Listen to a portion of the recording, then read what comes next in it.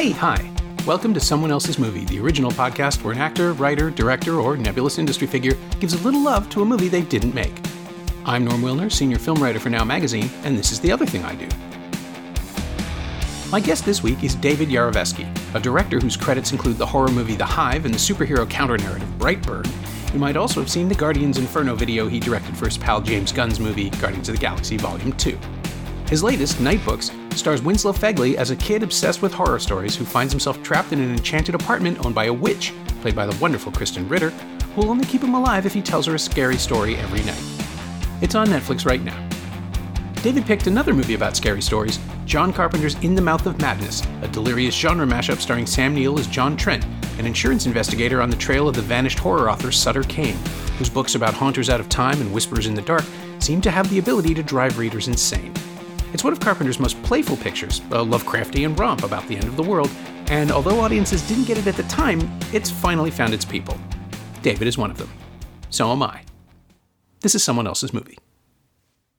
You know, In the Mouth of Madness is a movie, although I will say recently has been getting the kind of love that it deserves. It's a movie that exists out there. I saw it opening night with my friends, and I was like, what did I just watch? Like, holy shit. And it just blew my mind. And sure, I was at an age in which like my mind was primed to be blown, but it was such an incredible movie. I couldn't believe what I had watched. And through the years, for a long time, no one talked about it. I mean, they really didn't. In the Mouth of Madness, I would say people would ask me, because I make horror movies or whatever, what's your favorite horror movie? And I don't know, I could talk for hours about what my favorite horror movies are.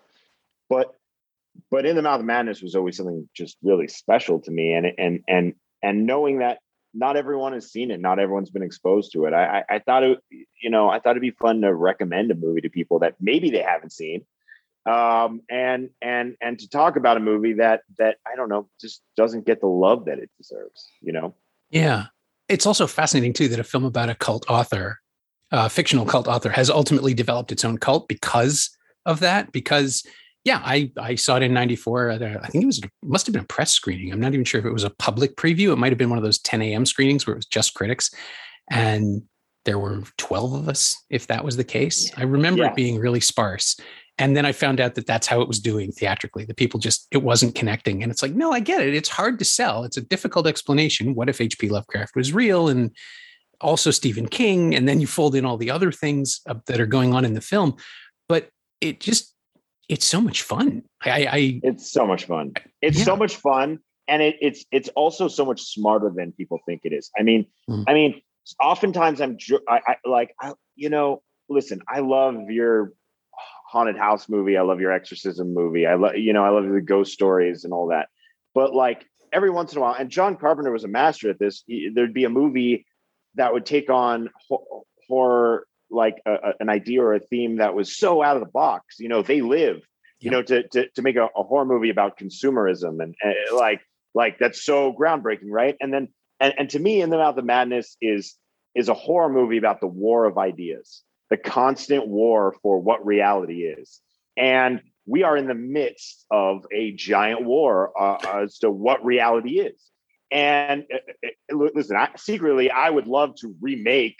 Not remake, but I would love to take a crack at doing something in the Mouth of Madness universe. I love it so much, and I think it's so timely, right? That war of reality, the constant, from the dawn of time, or really not the dawn of time, from the moment man could argue with each other, we had language. We would argue about what reality is and what the tools are we use to assess reality.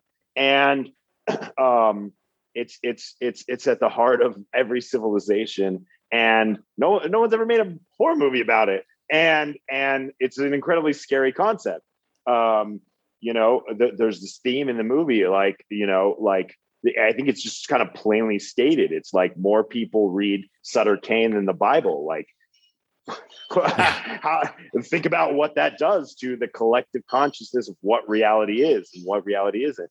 And it's just such a cool concept. I love it. And That's number one. And number two, and just tell me to shut up if I'm just talking too much, but I can talk about it for a very long time. No, please. But everyone has their belief on like what Lovecraftian horror is. And the truth is Lovecraftian horror is this multi-dimensional concept. There's just different things to love and for different people.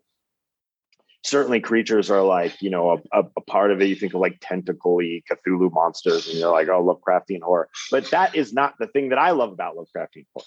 The thing that I love about Lovecraftian horror is playing with time and sanity and planting yourself in one person's perspective, confronting something horrible and seeing how our experience through like how trauma and how confronting unspeakable horrors shapes our experience. You know, if you've ever had a traumatic experience, you understand that being stuck in a body with a brain with all these like with a limited amount of sanity and a limited perspective on the situation adds so much more horror and chaos and just insanity to the entire moment. And to me, that is missing from horror because so much of it exists in the it's not planted in one person's perspective. It's like wider. It's like you know, it's so it's more tangible. But look, I could argue for a long time that The Shining uses Lovecraftian horror because of the surrealist sanity spiral that we fall down. I could argue that Arrival is one of the greatest Lovecraftian horror movies of all time because of first of all, I mean, those are like Cthulhu's. Those are just like elder gods that they're meeting on that ship. And like, think about the relationship of time and how how her sanity gets wrapped up in the experience and how she relooks at time and reality and how like that's all Lovecraftian horror. And I love those things. And In the Mouth of Madness plays with all of those concepts in such a fun and crazy way. So I love the movie. I don't know what to say. I love the movie.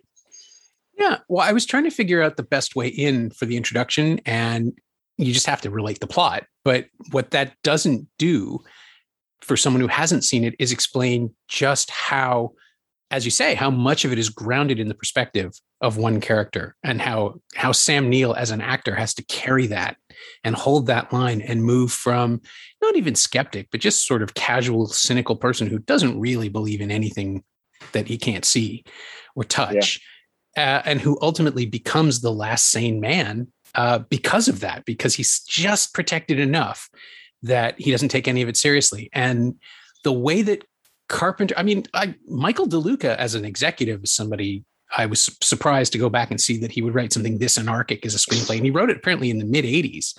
And it banged around for a while before he found somebody who actually wanted to make it, at which point he was running his own studio and could greenlight it. But there is such a precise slide from eccentric background players to cosmic menace that's going on. And it's the same thing that Carpenter did. I mean, and it's why Carpenter's perfect, because he did it in Prince of Darkness and he did it in They Live, but he's also practiced at an apocalypse happening outside of your perspective. That's what The Thing is all about.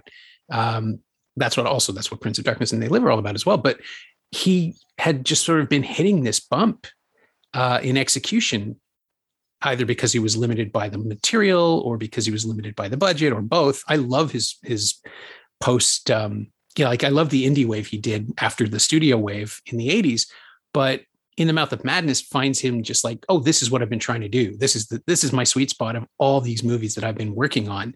And he just blows it out. It's just every great, weird idea. And yeah, it's Lovecraftian in a destabilizing way. But also there are probably tentacle people running around 3 feet from the camera. Like we just can't see them.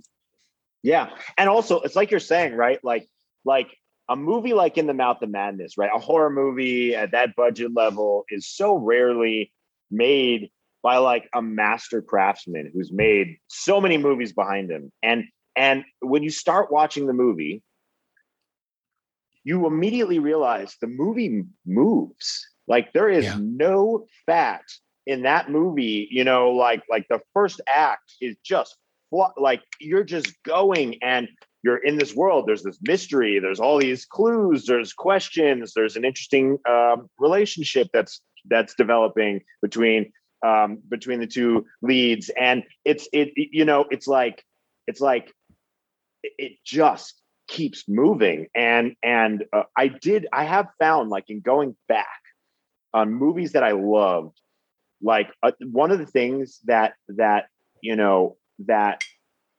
you find with these movies are that they are really like well-crafted films, separate from all the cool things you like about it and stuff, but just in the basic fundamentals of like the spine of the storytelling and how the beats all work together and how they form sequences that move quickly and how there's no, like all that stuff. It's all there. Like I in preparation for Night Books, I rewatched Beetlejuice, and the first act of Beetlejuice, it moves. That movie flies, and it introduces you to all these crazy concepts in incredibly smart ways. And I don't know. It never ceases to surprise me. And the thing is, I love Halloween. Halloween is John Carpenter's Halloween. It's a masterpiece. Oh, it's perfect. We all stand on the shoulders of Halloween, but at the same time, it doesn't move like In the Mouth of Madness moves. It doesn't have the pace and the momentum that movie has, because there is still something to be said about, you learn a lot when you make 20 movies or whatever he did in between Halloween and In the Mouth of Madness. You learn a lot. Yeah. And also kind of speaks to Michael, DeLuca's screenplay, Yeah, which is this marvelous pastiche of Lovecraft, right? Like it's Arcane Publishing instead of Arkham House. All the little things are there for fans to just enjoy and quietly say, well, you can't get the rights, but this is how you would do it. And then the fact that it's happening in the present day instead of set during, say, the 20s or 30s gives them the excuse to fold in all the world weariness. I mean, it's basically a detective movie. He is a private investigator. It just happens to go somewhere else. And it's funny. You must have seen Clive Barker's Lord of Illusions, right? At some point, seen Clive Barker's Lord of Illusions 100 times. Yeah, it's like the flip side to this film. It's they were made around the same time, and they're both very different treatments, but they're also about outsiders who stumble into the apocalypse. I mean, Scott Bakula's character is much more connected, and there's a whole history that's an occult history with that character that's never explored, but just hinted at, which I love. But here you have, again, Sam Neill, who was just in Jurassic Park, who was just in the biggest movie in history to that point. Yes. Just sort of downshifting and still carrying his authority and doing it. Like I love Sam Neill. I've had the chance to interview him a few times over the years, and he's just an endlessly decent guy who has somehow the ability to wink to the camera without winking to the camera. It's like Hugh Jackman can do it too in genre work. And it's this real skill. Totally. This charm. He has this charm to him. That's so cool. I've never met the guy. Admire him, his career. When you think about great actors, man, like Sam Neill isn't you go like, oh, Tom Cruise, like you start listing off these guys who've had these mega careers. But when you pull back and you see, right, he went from Jurassic Park, right, to In the Mouth of Madness. I mean, he's done it. By the way, another incredibly underrated, great horror movie from that era that also weirdly feels connected to In the Mouth of Madness to me, which is Event Horizon, which he was in. And then, Taika's movie with the name. The Hunt for the Wilder People. Yeah, Hunt for the Wilder People. And he's just, man, what a resume this dude has. Yeah. Well, and of course, he played the devil in The Final Conflict, right? He was the Antichrist 10 years at least before In the Mouth of Madness. And here he's playing someone who's trying to stop the apocalypse. And it feels like Carpenter's in on the joke too, in a way that he wasn't always. Like sometimes his films are loose and fun, and sometimes they're a little heavy towards like in the 90s. And like Vampires kind of walks a line where he's trying to stay in control of the tone here and there. I like it, but it's messy. And In the Mouth of Madness is a commentary on decades of horror. It's in conversation with all of these other things, and you plant Sam Neill in the middle of it, and he gives you Private Investigator, but he also gives you, I know, I've had this ride before. And then of course, Event Horizon shows up, and it's such a marvelous twist on this film because again, he's the guy who is the quiet authority figure who in this case is just cheerfully leading everyone to damnation. Yeah. I have a rule. I might have stole it from someone, so I don't want to take any ownership of it. But let's just say this rule exists.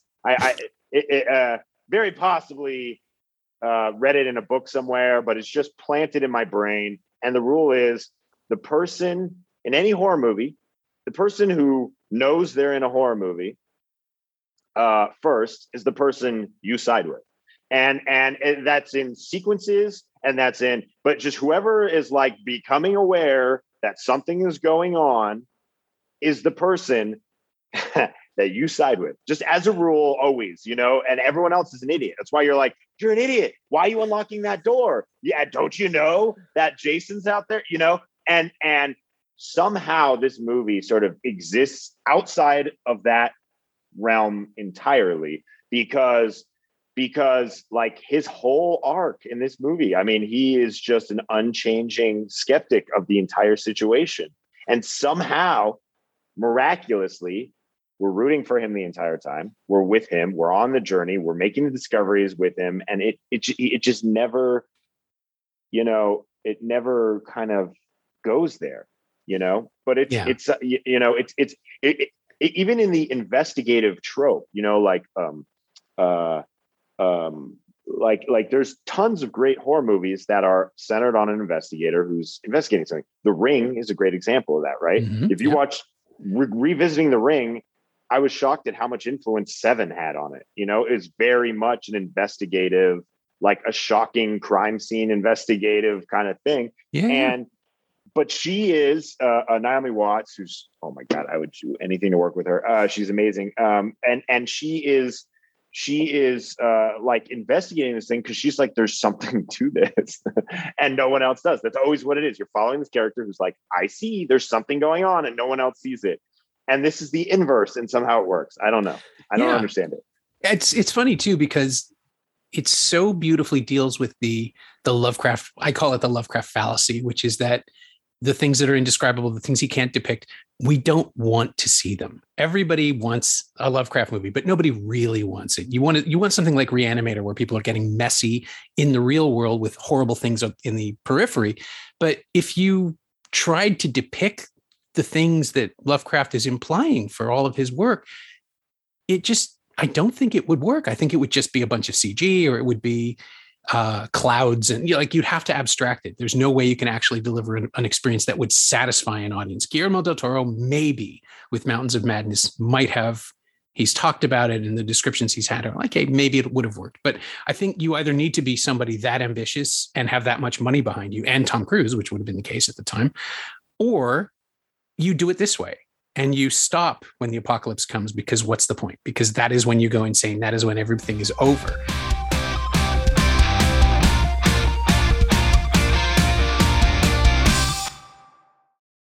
There were people, I remember in 97 or 98, talking about a sequel, and it wasn't going to be Carpenter involved. He wanted nothing to do with it. But I don't even know where you take the story. Like, this is a story about a guy who finds the thing he's looking for and it ends the world. Or who just finds out that the thing he's been chasing is the end of the world. And everyone around him is already gone. He is literally alone watching the movie that we have just watched. There is no way out. This is the end of it. Maybe that's his hell. But I don't see the point of a sequel. I mean... Oh, agreed. I think it would have to be a like, you know, as someone who would love an opportunity to take a crack at revisiting In the Mouth of Madness, to me, I think it has to be, and these are some of my favorite, like, you know, remakes or whatever. It's just someone taking, you know, doing their version of it. Yeah. You know, like taking the story, taking the elements and the themes that they love and modernizing it. As I'm saying, like right now, today, the idea of people reading things and going insane is like incredibly relatable, and people all have the experience of like, I knew this person, I love this person, now they're a monster, you know, and it's like it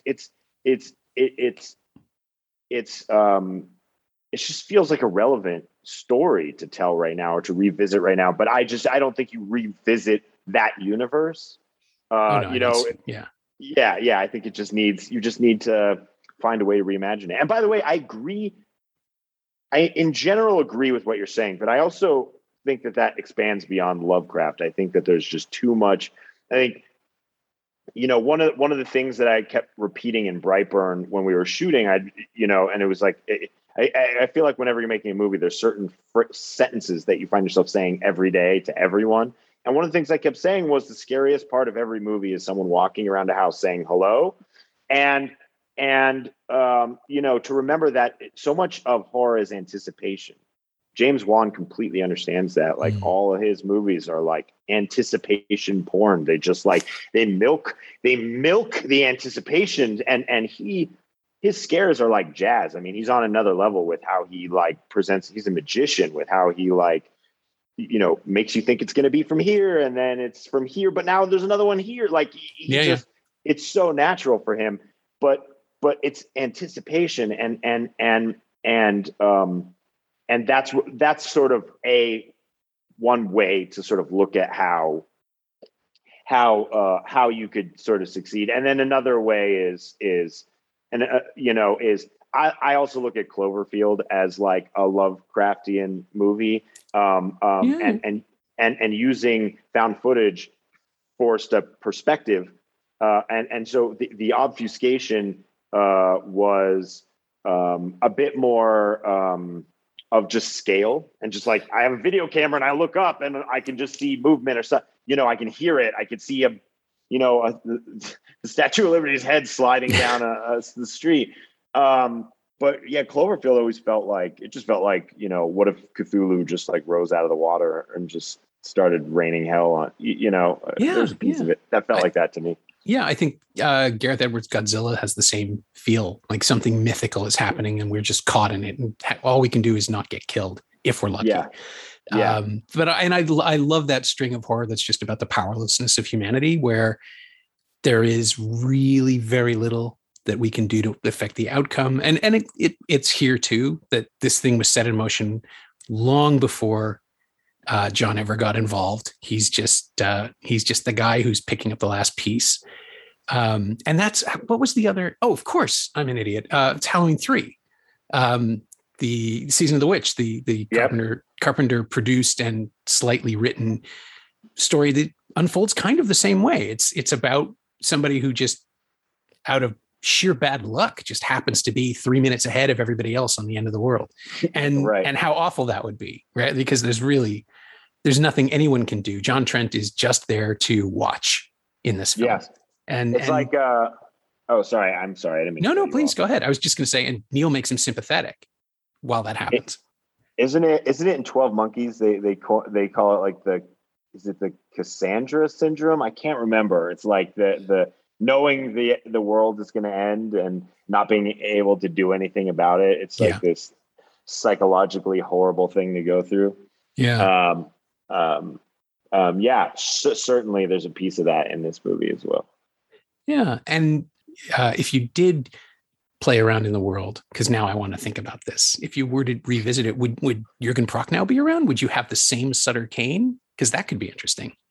I truly don't know. I mean, I truly don't know how it would come together or what it would be, but I just know that thematically, the world needs to.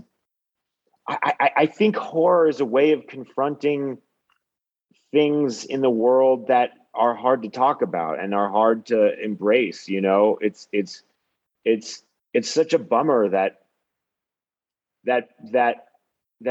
we feel like that there's this war of ideas and that suddenly we feel as if people are turning into monsters and that we're relitigating, whether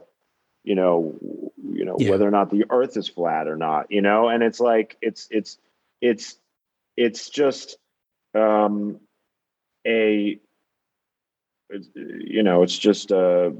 it's just an interesting time to like have that battle and argue about it. And it's the war of ideas. Like, I'm a big believer in the war of ideas. Like I actually believe the idea that the best ideas like will rise and that argue, like find someone and argue with them. I think that's a great thing. I think we've forgotten how to argue. Just go argue, go sit down and argue and start by saying, love you, but we disagree on this, and then let's argue about it. And but the war of ideas can become a nightmare. It can become terrifying. There are certainly times like where the Inquisition, where we just like some not great ideas rose to the top. And I mean, you're dealing with, in this case, in the present landscape, it's people who are arguing something that is like objectively insane to everyone else. That's what's fascinating. Yeah. Because it's not an argument. Like, discourse is great as long as you're grounded in the same reality. But yeah, I mean, the Sutter Kane analog is incredibly apt. These are right. Like, his books are a series of beliefs that other people become infected with, and then they spread them, and it takes over. It's such a great way to talk about it while removing anything controversial, because I don't, you want to make a movie for everyone. You want to make a movie that everyone can enjoy and find their and find the truth in the story, whether you believe this or that. Like, I want everyone to enjoy what I make,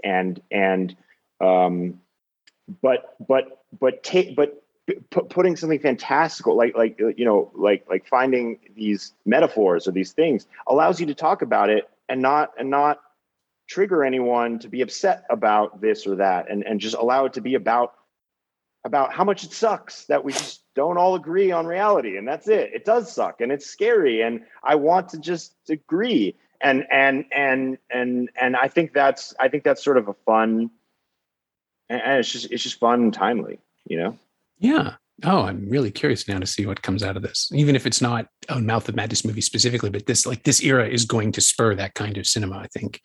And horror is a great place to confront it. I hope so. One of the things that really encourages me is that, for a long time, the word around horror was, hey, I'll give you $250,000. Go, they made a ton of money with Blair Witch, the first one, and they made a ton of money with Paranormal Activity. Why can't you go do that? Go. Yeah. Here's $250,000, or here's $500,000. Go make that. And over the past few years, you've seen people spend money on horror in a way that they hadn't for a decade. And suddenly you're getting to see things you've never seen before in horror. You know what I mean? This might be totally wrong, but if memory serves me, I Am Legend, which is a big, expensive horror movie, was like the most profitable, or it was like the biggest budget or the biggest box office of any horror movie ever for an incredibly long time. And suddenly the industry starts spending money on horror movies, and then The Nun and It, within a short amount of time, dethrone it. And it's because you're investing in these movies, you're making them events. I mean, look at A Quiet Place. Yeah, it's not a cheap movie to make in the horror movie standards, but it's an incredibly well told movie. It's for everyone. It's an enjoyable horror experience, and it gave us an event horror movie. Holy crap! It's like, how many Conjuring films are there? There's 3 official films, and then there's 6 other ones, I think, or is it 6 in total? Because there's a couple of Annabelles, and there's The Nun, and La Llorona is an unofficial one. And these are all coming from Warner Bros. They're all major studio releases. It's a universe, man. It's a universe. A Conjuverse. It's a Conjuverse, right? Look, there's people who can criticize those movies, I think that they've done 2 incredible things. Number one, I think that they've brought such a love to the mainstream for horror. They've shown, like, look, you can make a horror movie, and there was an article that we were sending around when we were making Brightburn that, like, giant tentpole movies were moving out of the way of $5 million horror movies because they were scared of us, and we kept saying, like, look, they're scared of us. Look at these guys. And they're spending $150 million, and the $5 million movie comes along, and they're like, whoa. We don't want to come out against that. We don't want to come out against Get Out or Us. It's like, look at that. Look at what Jordan Peele did. Yeah. Look at what he did. And that's so cool. And like, so the other thing is, for a long time, people do not remember this, but studios would only make PG-13 horror movies. Oh yeah. Because they were scared of that R rating. The Ring The Ring is a PG-13 movie, and it's scary as hell, but it's PG-13. And The Conjuring showed that you can make an R-rated horror movie and it can still make a couple $100 million. And that was a huge thing, because when we made Brightburn would not exist without The Conjuring. When we made Brightburn, we had a long conversation about where we were going to place this movie. Could we do an R-rated movie? And it was like The Conjuring. Look at The Conjuring. The Conjuring shows us that you can make an R-rated movie and have a big audience and do a big event thing. And so we were able to do those sort of like crazy violent things that, audiences hadn't seen on a big screen in a theater on Memorial Day in a very long time, Yeah. And we were a tiny movie, man. We were, a $6 million movie, but we were coming out on Memorial Day and there's glass in someone's eye and someone's jaw falls. I mean, it's just gnarly, super ultra violent stuff. Memorial Day weekend against, John Wick 3 and Endgame and Aladdin and Godzilla and Us. What the hell are we doing with them? Crazy. But that's the power of horror. Sorry, I'm talking. No, I was going to say the weird stuff always finds its people. And I'm trying to find a way to connect it to Night Books, and I really can't. It's about writers, it's about scary stories, but I don't really see a connection. Was there any kind of reference that you managed to drop in, or anything that inspired you? Well, I think I think that essentially the movie Night Books, right, is about someone who loves horror movies, grew up on movies like In the Mouth of Madness, and who was inspired to create their own.